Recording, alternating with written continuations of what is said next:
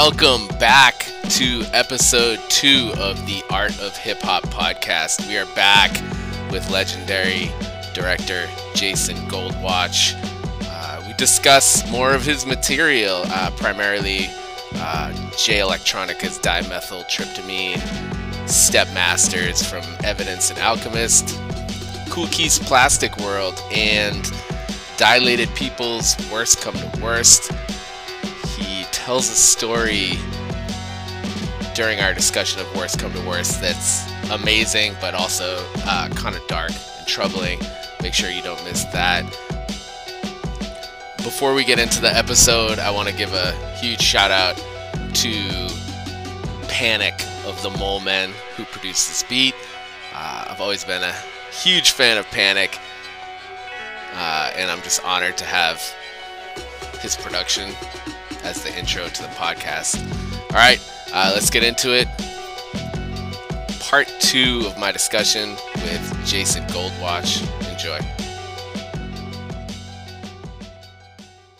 So speaking of people who crack me up, one of my all-time favorites is Kool Keith, and I actually didn't know till I was researching. I've seen it a million times, but I didn't know you directed Plastic World.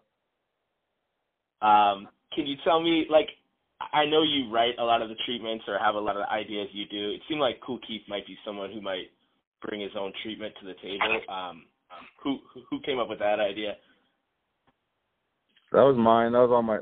Well, actually, to be fair, that was something I broke into. Each verse was going to be a new setup. The hallways with a chorus, which I thought was pretty interesting. And I had it written where the third verse, which is Michael Jackson in the video, was going to be Dr. Octagon. So he was going to walk in and do these lock-offs where I was going to split it down the center and sort of have him walk in, and he was going to be sitting there with himself as both Kool Keith, Sextile Kool Keith, and Dr. Octagon Kool Keith at this table. And actually, bro, that didn't get deaded. This is actually cool. That didn't get deaded until I had it written so we had moths flying around the room. And so we had, I think, $12,000 to shoot this video back in the day, shooting on film. And they were actually sussing out insect specialists to find how we could get moths flying around my fucking set. And they couldn't. So it became a saying, blah, blah, blah. And then it ended up where Keith was like, bro, I live in Hollywood. This is Michael Jackson. I see every day. I'm going to ask him. And I was like, oh, shit, let's go there. That's great. So then we just made him there. He was eating cereal. And it was a wild, weird-ass thing. But that was mostly me. But, every artist has to approve whatever you're doing. Sure. And the more they like it, the better it is, and the more they're into it, which resonates. That was the thing where he actually hooked us up with Michael Jackson, and, that was the third verse was his. That Michael Jackson impersonator was amazing. So ill. But, I remember there was a moment where I took off his glove and I was like, gave it to Keith. Keith was up. I was like, bring this like you're returning it to him, and that sort of, everyone died laughing, and it set a great tone for the energy, and the end of that where like Mike gets up and starts dancing with him was just like the funniest fucking moment of all time on set, I'm going to say this like diplomatically because I think he's earned it, but I interviewed a director who his shoot with Keith was like really difficult for him, I believe. So it just looks like I don't know, this shoot just looks really professional and amazing. What was your experience like working with him? It was great. I mean, I wouldn't say we were friends, but we were mutually sort of interested in each other. He would invite me over to I posted that video on Instagram not long ago, and Virgil popped up and was like, bro, this is fucking incredible. Like, what the fuck? And I was like, dude. Wow. I told him. I was like, bro, Keith used to invite me down to Hollywood and make me macaroni and cheese and fucking serve me up ginger ale. And like, we'd kick it, and it was super weird. And so it was sort of a thing where I became friends with him. And I think to make a music video or a documentary, for that matter, or even a portrait, somewhat, like, you have to sort of like find the love for that source. You have to sort of like fall in love with that energy. I love Keith, bro. He's the weirdest, magical, most wonderful motherfucker. But it's through Cutmaster Kurt and that weird world that was happening, and I was like, that was through Ev, because of Third Degree. So that led into that video was great. So that led into Kurt introducing me to Kool Keith, and then us really getting along and being just art shit. I mean, he used to invite me over and be at his crib. He was one of the things I wish I held on to. He used to make these collages out of porn magazines. So he used to just cut out pussies or cut out nipples and do like a whole gigantic page of just like nipple collage, like glitter glue. So I would come into his crib, bro, and like he'd be sitting there working, and there'd just be pink, just little snippets, like skin-colored snippets all over his carpet, bro. Like just like days of just bugging with a scissor, making these weird skin collages. Like I was super fascinated by that dude. And actually, a cool story is that he introduced me to his home. He's actually the guy who brought the girls to set for Plastic World was a pimp named Skylar from Hollywood, and him and I got along like fuck. And him and I ended up shooting a bunch for a documentary that I thought I would make on him, but it got so dark and weird and uncomfortable I couldn't keep shooting with him. But I would go with him when he'd pick up girls and we'd go out at night and shoot sort of the LA filth that he was involved. But it was so dark, I was like, this is not, I don't feel like I'm supporting some weird, this just doesn't feel right. I would have probably done it now, but back then I thought I was like, I don't know, thought I was doing good or something. I don't know. I didn't want to support what that was. But like his whole crew was like super brilliant, interesting, underworld, you know, anti-everything sort of shit. That's all that sex shit was pretty real from his world. It was interesting to see and sort of feel like I was a part of it. We had a show. I was going to Cal Arts in the College of Cal Arts, and there was a television station I was running. So like one night a week, we'd all put on wrestling masks and like host a show live on a television station. And no one knew who we were. We all changed our voices. But I would have Skylar, the pimp from the Cool Keys video, come up. And one time he brought some girls, and all these people could call. It was a live call-in show. So people called in, asked these call girls, like interesting ass sort of, you know, relatively smart questions. We'd bring up weed, we'd auction it off. But it was a thing where, like, you know, through Keith, I met Skylar, and Skylar and I sort of became tight and started shooting. It's like there's, I don't know, things you meet people and connect with them, and then you just try to figure out how to, you know, why do we like each other? What the fuck can we, you know what I mean? Sure. I know you're the talent, but I do have to tell you a quick story. Around the time you were starting Decon, I was working with Zion I, who I know you've worked with as well. So I was supporting their tour. They opened up for Cool Keith on a tour. And I think I was at Trocadero in Philly. And I think I was helping them set up their merch table maybe. And Cool Keith walked in with Jackie Jasper, and they were both wearing, I think, leather suits, and I think Keith was like a patchwork, black and white kind of checkerboard style. Yeah, sounds right. And I think Jackie just had like 50 like porno mags that he was carrying, and yeah, it was just this magical moment as a longtime Keith fan. That I just laugh at still to this day. Very real, and you can tell it's just authentic. And you know what? Porn magazines, that even still happen, I guess. I don't know. You know, that's a weird moment where it won't happen that much anymore unless you're a trucker or some fucking shit, you know? Yeah, and I also But again, maybe that collage, maybe that magazine collage, you know, it did, absolutely. Actually, the magazines turned into the internet, you know what I mean? And that collage became edits, and sort of we were furthering that strange aspect of you know, clipping and cutting strange references together. Absolutely. Did he, like, during that shoot, I don't know, Keith just always made me crack up. Did you ever, like, are you ever the type of person who might break when something's hilarious? Or is it easy for you to just kind of keep the laughter inside? Break what? Break the scene? No, just, like, start laughing. No, I love laughing. I laugh. I speak. I'm fucking bro. I'm in there. I mean, again, to make them feel inclusive, they need to forget that camera needs to become a robot, a fucking Cyclops robot. You know, it just shouldn't be a thing that the world's going to see eventually. That's how I work. Even when I edit, I don't ever think about, or I try not to think about the where this goes. I just like, I'm making this for my couple of friends, or I'm making this just, you know, for my wife to love me more, or like whatever. Like this, I don't think about it that way. You know. Sure. I think that's the same. To make that camera disappear for that vibe to happen.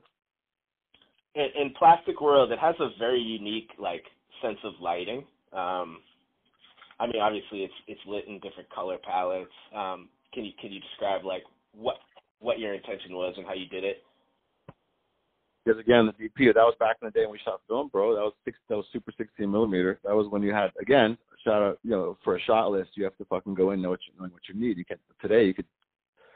I mean, even fucking videotapes. You had cars, and I could just shoot for days. You could shoot everything always and just keep shooting. Back then, we had these reels of film, that was, I believe, tails and ends or whatever. We ended up buying leftover film, the odds and ends and shit that the productions had sold back they didn't use. So even like when you buy that film back in the day, you sign off on accepting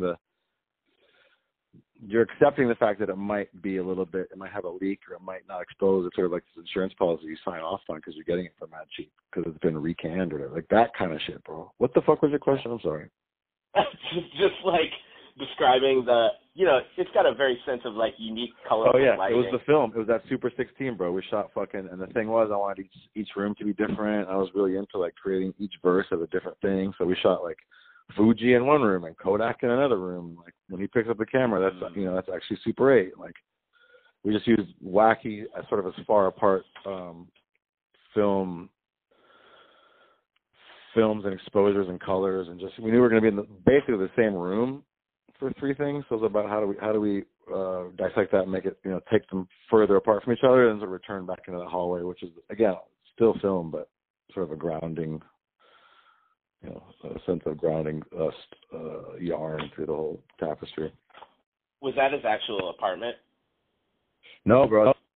Super disgusting, super shady hotel in downtown LA. And actually, there was both a wonderful ass old lady. I got there first because I was like 19. Or I was probably 19. We made that. I was so fucking hype. I was the first person there. And there was an old lady that tried to sell me hard-boiled eggs in the lobby of the hotel. And then once the cube truck pulled in, they heard it sound like boom, like a big sandbag had hit the roof of the cube truck, and it turned out that someone on the top floors was throwing bags of feces onto the roof. It was like super dirty drug hotel, and we just took the top floor over for a day. All right. So you shoot J Electronic is dimethyltryptamine. It's obviously a part of your Into the Light documentary. By the way, where can people watch Into the Light? Do you know? They can't, and I can't. It never came out. Sitting right here, I'm looking at the file. Have you ever met a Rothschild? No, I've been on an email chain with one. Okay. So that video definitely, it seems like maybe you had a sort of a loose treatment. Did you maybe piece that together from stuff you had shot during the documentary, or no? I mean, there were certain songs we picked we knew we were going to shoot to sort of fill the gaps in the semi-story we had, or just, the songs that really affected me the most. I mean, some of those, like DMT, actually, I was listening to that on the flight out. On the flight, what am I saying? The flight from Thailand into fucking Kathmandu that's one of the songs I picked just on the whim. It just affected me. I was like, bro, this is so good, like, bro. So it was one of the things we had to fit it where it worked, and again, we were in a place where we sort of slid in a little bit under the radar and then paid off the right people. And then those fires and everything in that video, the military was there with us, allowing us to set those fires. That wasn't something that existed. But they were just like, you can do whatever you want. I was like, what do you mean whatever I want? And they're like, bro, we have to pay for it. So like, can I light fires in the street? They're like, we have small ones. It was sort of like that. It was just feeling out what we could do and then how to work it in. And we knew we were going to have laser eyes. That thing was already talked about. So it was sort of about making sure there's enough light for our designer to get in there, and also making sure people were allowed into the frame and we didn't sort of block off the streets. Sort of like I said, it was a rough idea that couldn't fail. And you get into the situation and figure out how to make the best and take advantage of what the universe is giving to you that, I think ordinarily most people don't notice or let in. Right. Like you sort of understand the fact that any shoot with J Electronica in Nepal is going to be visually interesting. And just the heartstrings. Like, he's got the greatest. We were so pure, and our hearts were so golden, and our crew was so great.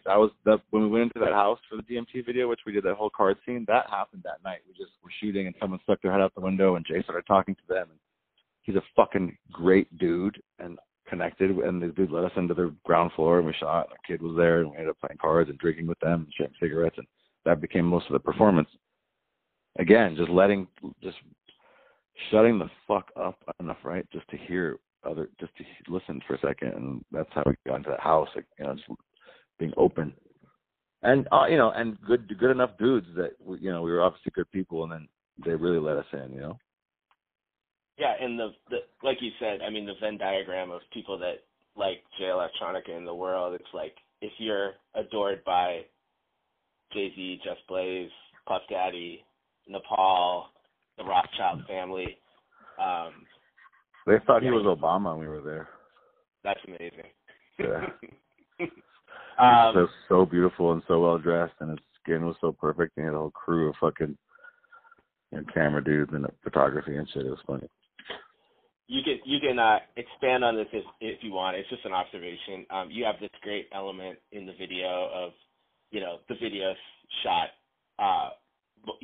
Visually it's dark mostly, and then you have the, headlights of the car, the candles, cigarettes, the fires, the laser eyes, the headlights. You can talk about that if you want to, or we can move on to yet another. Yeah, no, I mean, I make shit to watch forever, bro. It's stupid. That sounds really arrogant. There's obviously fire into the light, him playing with light, playing with darkness, him investigating the darkness, him being lit in the darkness, all that shit. Of course, there's thousands of layers of that shit when we were there working with it and sort of teeing each other off or pushing it. It's like there's an alley. He was like, Jay, come here, check this out. And we'd walk around an alley. There'd be some dog eating some shit. Like, yes, it's like it was very much just trying to be the open wizards that we are. We're the most comfortable in a place that was just so not regular, and maintaining, sort of a sense of grounding on some level to be able to. It's easy when you travel. You say, call it fresh eyes. My photographers or friends, whatever. If you arrive somewhere you haven't seen, you have fresh eyes and you see shit people take for granted. You can shoot it interesting. It's sort of what we took advantage of, was just being eternal tourists and sort of, constant, just being wowed and then just trying to capture that, A lot of my, even though, like you said, the Converse work is the same thing. We went in with just fresh eyes. But, podcast I love is there's a lot of times people wrote a book and the fucking, the host hasn't read the book. I kind of appreciate that more sometimes because you tend to get into more irregular type of interesting nooks, Yeah, I know what you're saying. I do have two last questions on Step Masters. Are those, I don't understand how they did the beer bottles. Are those like stunt beer bottles or? Yeah, glass. Those are made of, those are sugar. Those are made of sugar. All right, it's amazing. It looks real. And do their drawings still exist? I felt like evidence drawing of Alchemist was kind of uncanny. So good. I have photos of them on the table again. So we didn't keep them, I don't think, unless Al did, which I wouldn't put past him, but I don't think so.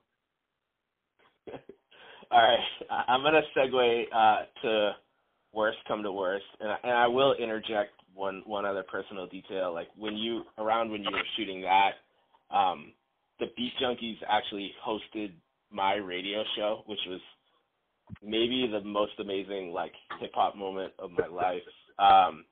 And J-Rock just kept making fun of Evidence, saying actually that's best come to best, and he's kind of imitating Evidence. It's an amazing video.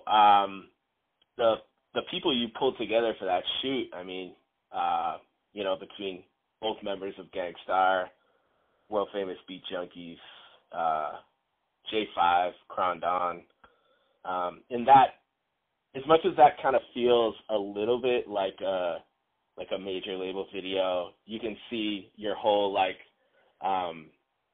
desire to make a video fun and get out of the way. I mean, it looks like people were really enjoying it themselves. The barbecue looks amazing. For sure. Again, it's about, we structured those days, so I had enough time. That was my first time being at a major production company. So that was underneath sort of an umbrella of Spike Jonze support system, which was incredible. So they allowed me, they'd be like, how much time do you think you need to do this? So I got buffered out on those days so much that it allowed us to get into a place, set up, shoot a couple times, get cozy, smoke a joint, fucking wait for fucking Gang Starr to show up. You know what I mean? It was dope because they buffered. It was the first time I'd ever been underneath Capitol Records on a major. That was my first major video for the most part. Cool Keith doesn't count. That was before that. But this was the first time it was or one of the first times. It was a big deal, a big single, a lot of expectations, big adults with mortgages and children, putting pressure on me. It was college. I was in college at that point, Wow. The other thing about the video was crazy is we shot at Ground Zero on September 7th, 2001, bro, like 4 days before before the world changed.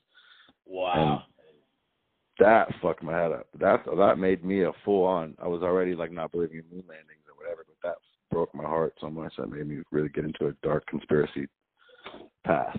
So that shot of Rocca rapping, like, the amazing shot, that's in front of the Twin Towers.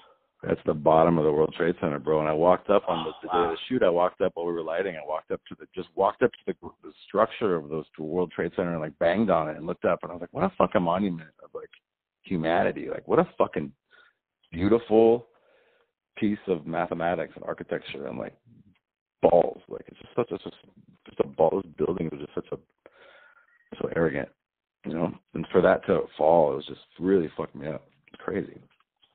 And even like, there was people like, there's a shot, I've told the story before, but in that performance of Rocca, there's a guy that comes in and interrupts his performance and sort of shuts down, as if he's security, shuts down the camera. But that guy worked in the Trade Center, and one of our extras who was supposed to be a security guy didn't show up. So he was standing around watching, and our security guy hadn't showed up. And I was like, bro, you want to get in here? And we gave him a fucking walkie-talkie earpiece. And he was already wearing a suit.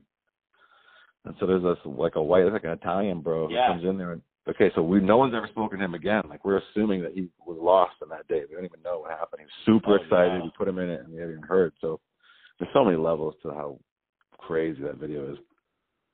That's really deep. When you got, one of the things that I really appreciate about, like, all of your work is, you know, and this hasn't always been the case throughout hip-hop history, is, like, the elements of hip hop are really authentic. Like there's really people doing graffiti, and obviously like you do a ton of stuff with real DJs, like I mentioned RJD2 and Revenge of the Robots, and obviously a million things with Babu. So you get him live at the beginning, and then you sort of segue into a studio shot, which the video I saw on YouTube was kind of grainy. I think the only person I could really make out was, I think it was Evil D. Scarface was in there? Scarface is in there, okay. Afura. And what studio were you shooting in there? Do you remember? That sucks. You said that. I should know this. That's the old school. That's the old school, Primo's old school studio that got shut down, like pretty much right after that. I should know that, but I don't. But that's a famous studio. D&D? D&D, thank you. That was in D&D before it shut down. And the only reason Scarface came in is because he was next door recording and heard we were doing it. And there's this, man, I'm going to fuck this story up too, but he was in the video. We did the verse, and then it was over. And then, man, I hope I get this right. I was like, all right, Fresh. I was like, Ev, let's get out of here. You know, he's a homie of mine. So I'm like, Evidence, get out of here. And then Scarface was like, Evidence? Oh, man, I thought you was Pete Rock or something like that. Like, he didn't even know what the fuck was happening at that moment. But it was all good. Obviously, it was all love. But it was like, that's just how that went. Same thing. Like, dude, take care of, let's just, whatever magic is in here, let's take advantage of it and just give a little bit of trust to the universe to provide for us, right? The faith of it all. So you shoot on the Brooklyn Bridge with Guru and Al, and I think you sort of have like, it doesn't fully feel like fisheye effect, but I know that the edges were kind of rounded. Fisheye was like, it seems like something you've done a little bit less recently, but in a lot of your early videos we saw some fisheye lens. Yeah. I don't know. I mean, I was still, to be honest, I was young on lenses then and didn't quite understand everything, and just that was something that was an effect that I loved and sort of came from Hype Williams and appreciated and was an ode to that world, the Beastie Boys and all that. And some of that.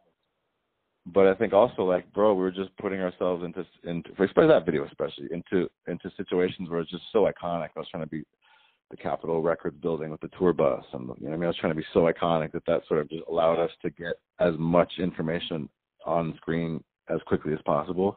As much time as I say I had for that thing, it was fucking, you know, it was a shoot in LA and a shoot in New York, and I think it was 2 days in both places. Like that shit, we were moving fast because we couldn't afford that, but you know, it was a lot of like, that would never happen now, two coast shit like that. Yeah. Three numbers. Yeah, and obviously, so the next shot is you're on, I believe, Hollywood Boulevard with Rocca and Babu. I can talk. And it just, one thing that really hit me with both you and Alchemist is how much you guys, hip hop does still sort of have like some coastal boundaries, in between Decon and his work, obviously, like with both like Dilated and Mobb Deep. You guys have really worked almost equally, in my opinion. I could be totally off with both coasts of hip hop. Have you ever thought about that, or is that something that was obvious to you that you sort of existed on both sides? Well, I mean, worst come to worst was the obvious. It was just a funny time in hip hop. We're like, let's just blend these coasts because we're not fucking with this. No one for real is like, fuck all that. Like, let's just blend the coast in the video and just make it. Let's just say it. We don't have to say it. Let's just say it. But yeah, I grew up in San Francisco and then moved to Venice Beach for a gang of years. And then when Decon started, my business partner was like, yo, come to New York. If we're going to do this, you got to move out here and shit, right? So I moved to New York, and I was like, well, fuck it. Like, I had such a foundation. I was so blessed, to meet Evidence and sort of get escorted into that world with Soul Assassins and Al and everyone. But I felt like L.A. was a real, even, Kool Keith and Lupac and Madlib and, Kurt. I'd done a bunch of L.A.-based projects, Defari, Licks. When I went to New York, I was like, yo, let me just try and do that here, right? So where's Jim Jones? Where are the roots? Let's get into, I got into Kid Cudi, and like, it was all about sort of finding, Ninja Sonic, a real fucking Lower East Side, dirty, filthy, fucking rad band, and like trying to get as deep and sort of insert myself as far as I could into New York when I got there. For a bunch of years, Pusha T. I was the '88 Kanye, shit we did. It was fun, but it was like I was really trying to embody New York for a minute, as I did LA in a way. Yeah, absolutely. And one last note on that video, that barbecue looks amazing, especially with the Beat Junkies DJing. Where was that? This was back in the day when videos went through major labels, and it still is, but I don't function in the system so much. But there was a video commissioner who was super fresh. Kate Miller was at Capitol Records, bro, and we couldn't afford, because we were the way we were doing it and the way they were patting me, because it was my first major video, we couldn't afford some things. So like, Kate Miller, rad as fuck, the commissioner was like, you know what, let's just shoot at my house. So fucking she let us go. That's like her basement or her art studio or whatever, and she let us transform it. That's her backyard. And we had, for those kind of things, when you're going to shoot outside, like, we get a big, gigantic ass white, opaque balloon that's full of helium that had a light in it that hung, 50 feet above the party that would light the whole thing. Like, we blew up her whole block, bro. And she had complaints, but I was at the commissioner's house, dude. That's super amazing. fresh. Shout out to her. Hell yeah, bro. That's cool. Also, I'd like to remind you that the Art of Hip Hop podcast is brought to you by For the Love, the Art of the Hip Hop Video. That's my debut book. In that book, I write oral histories covering the creation of some of hip hop's classic videos. Those videos in volume 1 are All Caps by Mad Villain, Pharaoh Monch's Broken Again, We Don't Know You by Your Old Droog, Waiting by Decca, Dear Dilla by Phife Dawg, Stitches, Brick in Your Face, Danny Brown's Grown Up, Zero Dark 30 by Aesop Rock, Odyssey's Brea, and Girl by Das Racist. That one was actually directed by Aristotle Atari, who's a new cast member on SNL.